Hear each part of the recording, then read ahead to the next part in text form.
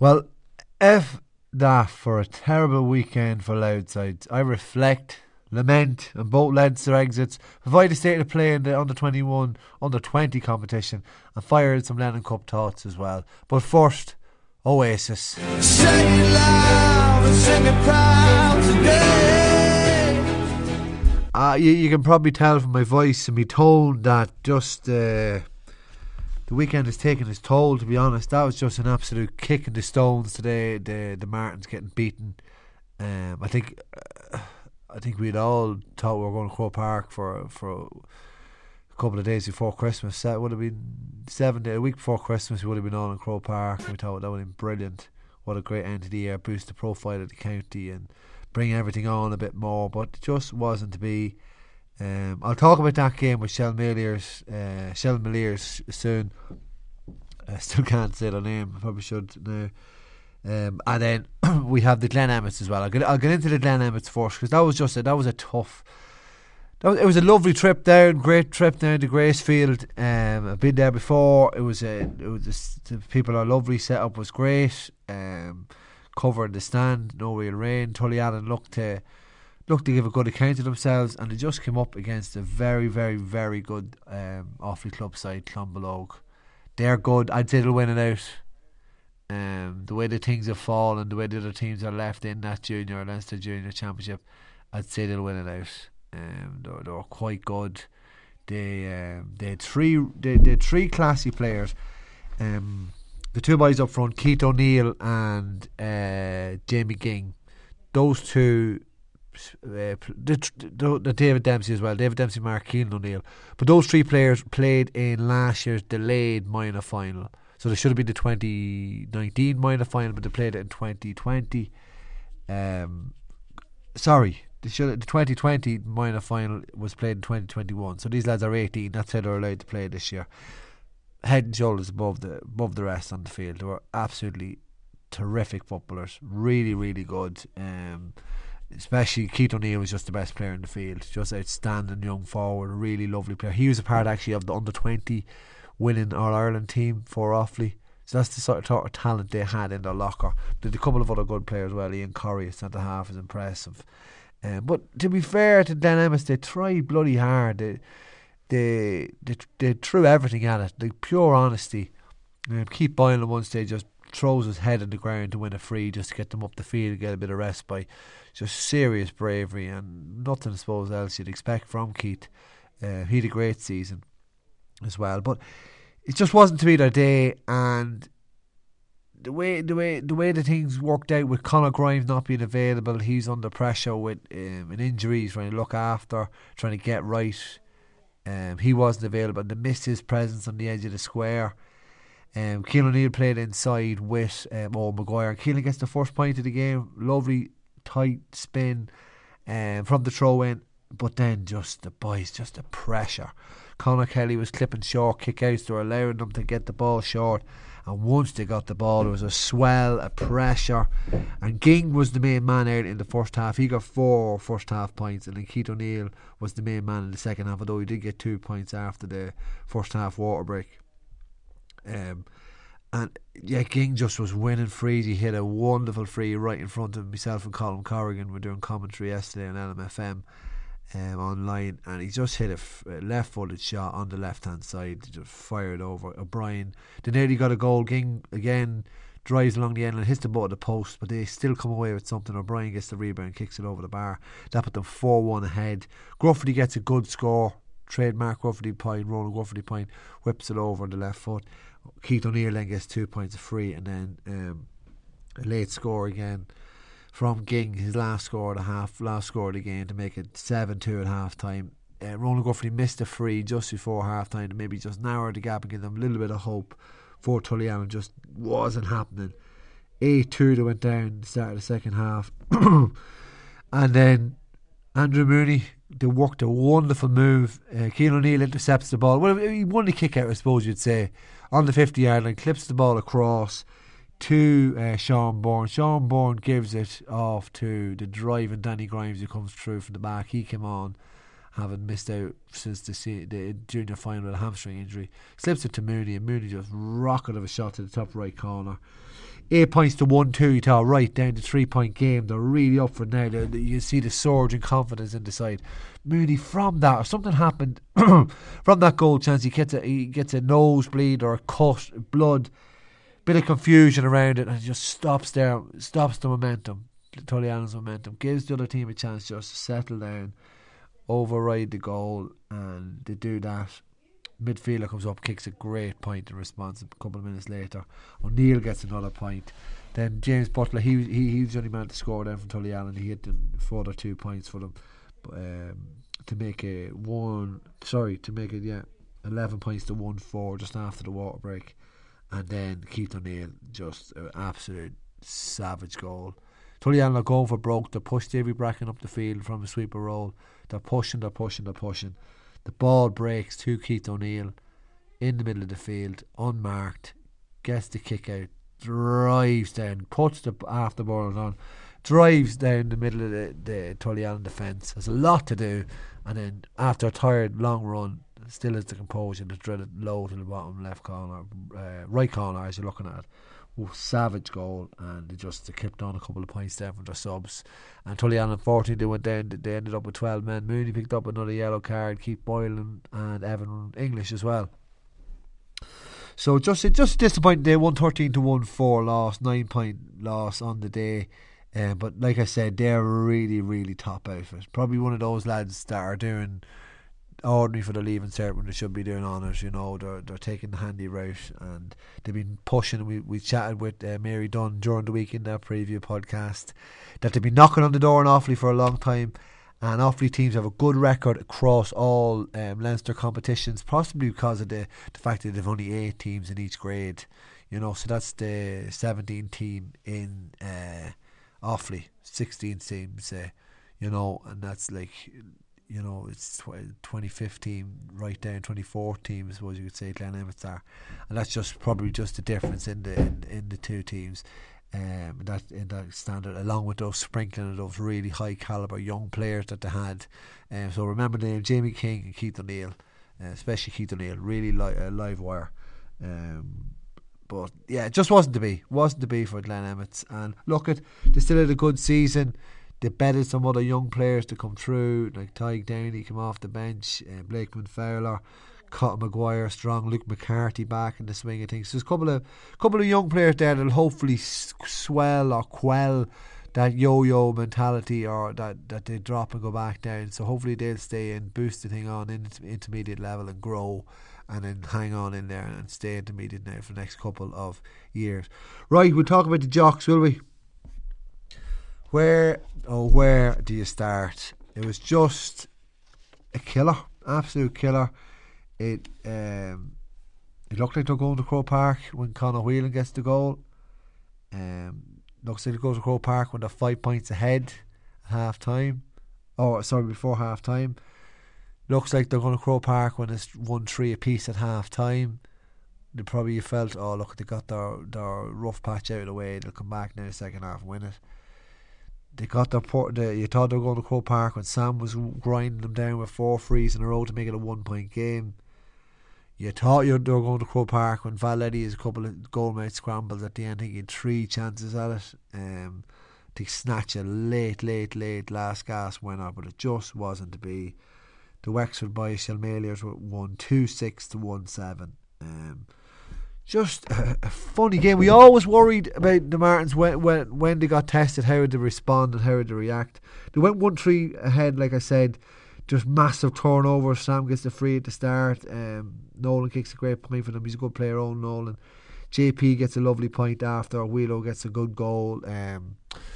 Brian Malone's the much vaulted Wexford player, most cap player with 176 caps. Probably still going to play next year for Wexford, for the Yellow Bellies, and he was turned over by Sam Mulroy along the sideline front of the dugout, the nearest dugout there in Hagerstown. But was fired across the wheel. He had a lot to do, but got it in his sights, put it on his right foot and slipped it on the goalkeeper Craig McCabe. But they didn't stop there, Rooney, like I said, and then Sam put them 1-3 to a point ahead. But it was crash ball in the middle of the field. The middle eight, just lads crashing at each other, cancelling each other out. turnovers to turnovers. Their goalkeeper was quite good, Craig McCabe. He was a former Wexford Youth or Wexford FC player. He was confident in possession. His kickouts were good. He was getting them away lively. He was accurate, and he was well. There's no bother on him being that sweeper keeper, if you know what I mean. So he's an extra body at the back. And you probably felt that the Martins got that goal, and they were going to pull ahead, but they weren't playing necessarily that well. It wasn't just happening for them up front. Sam missed a free that wasn't like him as well, and you just felt right. So it's just not happening here today. Then Glenn Malone, Brian's brother, was an injury out to start. Didn't think he was going to start. Chatting to Liam Spratt in the Wexford commentary box. He whips over a point wide on the left, cuts inside on his right foot in the 28th minute, 20 minutes after their first score. So that's how much of a dominant grip on the game the Martins had, but they just weren't punishing and weren't pushing on. Then Owen Nolan, just Simon Donoghue, he did a great job. He was marking Sam Mulroy, and he drives forward and finds Owen Nolan at the back post for the simplest of tap-ins, palms in, as you think you call it, to make it 1-2 to 1-3. And you thought, right, Jesus, they're right up for this. And in the middle of that, there's been confusion. But Craig Lynch gets black carded for something to happen. Whether he took someone out in the lead up to that goal, or when the ball was going across the play. So he goes off. Joe Gordon comes in. Valetti has to get substituted to allow Joe Gordon in. So there's two substitutes you're going to use straight away. Then Glenn Malone gets another mark, and they level the game 1-3 apiece at half time. Huge psychological blow for the Martins, and a big psyche boost for Shelmaliers. Like, they were completely out of the game, completely gone. They weren't at it at all. They couldn't get forward. Typical kind of the way teams would kind of struggle against the Martins, but they just dug in there and 1-3 apiece, and then they're going into the second half with a spare man. But they just went for it. They pushed right up. Brian Malone went right up. They went full press on Joe Gordon's kickouts, and 3 minutes into the half, Ross Banville, good, they have a couple, like Simon Donoghue's an intercounty hurler, Conor Hearn's an intercounty hurler, and they're at a top level, those Wexford hurler boys, in terms of skill, hand-eye coordination, and what would you say, conditioning level. Ross Banville's very good underage hurler for Wexford. I think his father, they were saying, is the principal of St Peter's down there, so good football in school as well. But Jody Donoghue, he was the hero in their senior final with a late goal. He has the vision to whip this ball across the roadside end of Hagerstown to find Ross Banville unmarked at the back post. Does well to bury a low shot by Gordon and put the real flux into the tailspin. 2-3 to 1-3, and just it was just a sword. It was one of those where it's not that the Martins were complacent. They weren't complacent, but it was like there was an expectancy, or maybe they thought during Croke Park. I mentioned that last week. That it does weigh on you, Croke Park, and it takes away from the process when you're in the game. If you're thinking about Croke Park, it gets too far ahead of you, and once you're in it, you can't get out of it in that game. And look, to me, the Martins just couldn't get out of it. The boys were playing, the Martins were rattled, and the underdogs were just playing like fuck. They were just going at it. Everything was going their way. They were throwing everything in. Aaron Murphy gets a point, nearly a goal. He was a good player. Glenn Malone then gets another point, very well worked, just when Craig Lynch comes back on into the field. And then, so another swing. Their goalkeeper gets a black card. Jesus, yeah, it was all about that today. He fouled Sam Mulroy, pulls him down. Sam nails a free, gets a booming free. They're pressing right up now. Sam free again, he was fouled. So that puts a 2-point game. Gets a free after Conor Healy was fouled. Or maybe, no, Sean Healy, sorry, took a shot. And that was a 1-point game. And you thought, right, they're going to turn the screw here. It's going to be a leveler. Maybe extra time. Maybe they'll dig it out. You probably thought they would, the way they were working the ball, the way they were in possession, they were strong. But Graham Staples, number 4 on his back, playing centre half, drove up the field, and it was on the back of a misplaced kick out from Craig Lynch, which he had to make a really big save on Owen Nolan. The ball came back out to Staples, who followed his run, and he got 2 points. That was crucial, you know. because even though despite the 2-5 tally would have won it for them, that late point was crucial because it meant that in their heads it was 2 points. It was a goal that they needed. If it was 1 point game, they'd chip at it and go for the points. But then you're going for goal, and they missed chances. Sam missed one, JP missed one, and then like I mentioned there at the start, Staples gets a second yellow card. He goes off, so they're down to 14 men. They're really hanging on, the Wexford boys, and Valetti, they work a great opportunity. I think it's Jack Murphy goes in a great run along the end line, squares the ball across to Valetti, who's 3 shots at it, 3 chomps at it. I think possibly a foot block on one of the defenders. McCabe's back on now, gets a block on one of them, and it wasn't to be. That was literally the last kick of the game, and the Wexford boys hung on to win. Just a killer for everyone concerned. You just thought that was it, that was going to be the way it was going to go, but it just didn't happen. And credit to the Wexford boys. John Savage said it on the way out. He always has a good point from the Argus. He says, like, they're big hurling team, big hurling unit, very well conditioned, no bother to them in the soft ground, and it showed. Big team, big unit, very athletic team, you know. They had full of running. Obviously they had that extra energy in the legs with the goals and sensing the upset themselves. They went for it, and yeah, credit to them. Like, look, at they'll go on and play Naas. Whether the Martins would have beaten Naas or not, it was more about the missing out on the opportunity of playing in Croke Park, bringing the people from Munster Boys to Muir, Ballymakenny, Harestown, all up there, and maybe a lot of loud people get behind them and go up there as well. Just wasn't to be. Maybe Silver Lion, Liz, Samuel Roy and all those Martins boys get in with Loud now ahead of the O'Bourne Cup with Mickey Hart and Gavin Devlin. Maybe there'll be a couple brought in. Will Wheelo be brought in? Will Conor Morgan? Will Sean Healy be looked at? Maybe a couple more that I just can't think of off the top of my head. Along with the likes of Callow, Craig Lynch, John Clutterbuck and Sam Mulroy. So, look, I'm trying to throw a silver line on it. It's just an absolute killer of a result. But yeah, that's it. The Jocks are rocked and the Emmets are emptied. Right, so we'll move on, and I just want to tidy up the state of play in the under-20 competition. Still trucking along, really good competition, and next weekend is the final weekend, final round. There's going to be the quarterfinals in the new year. Quarterfinals in the new year, semi-finals in the new year. There's a couple of outstanding games we played on the 19th. They were trying to get the quarterfinals in that date, but it wasn't to be.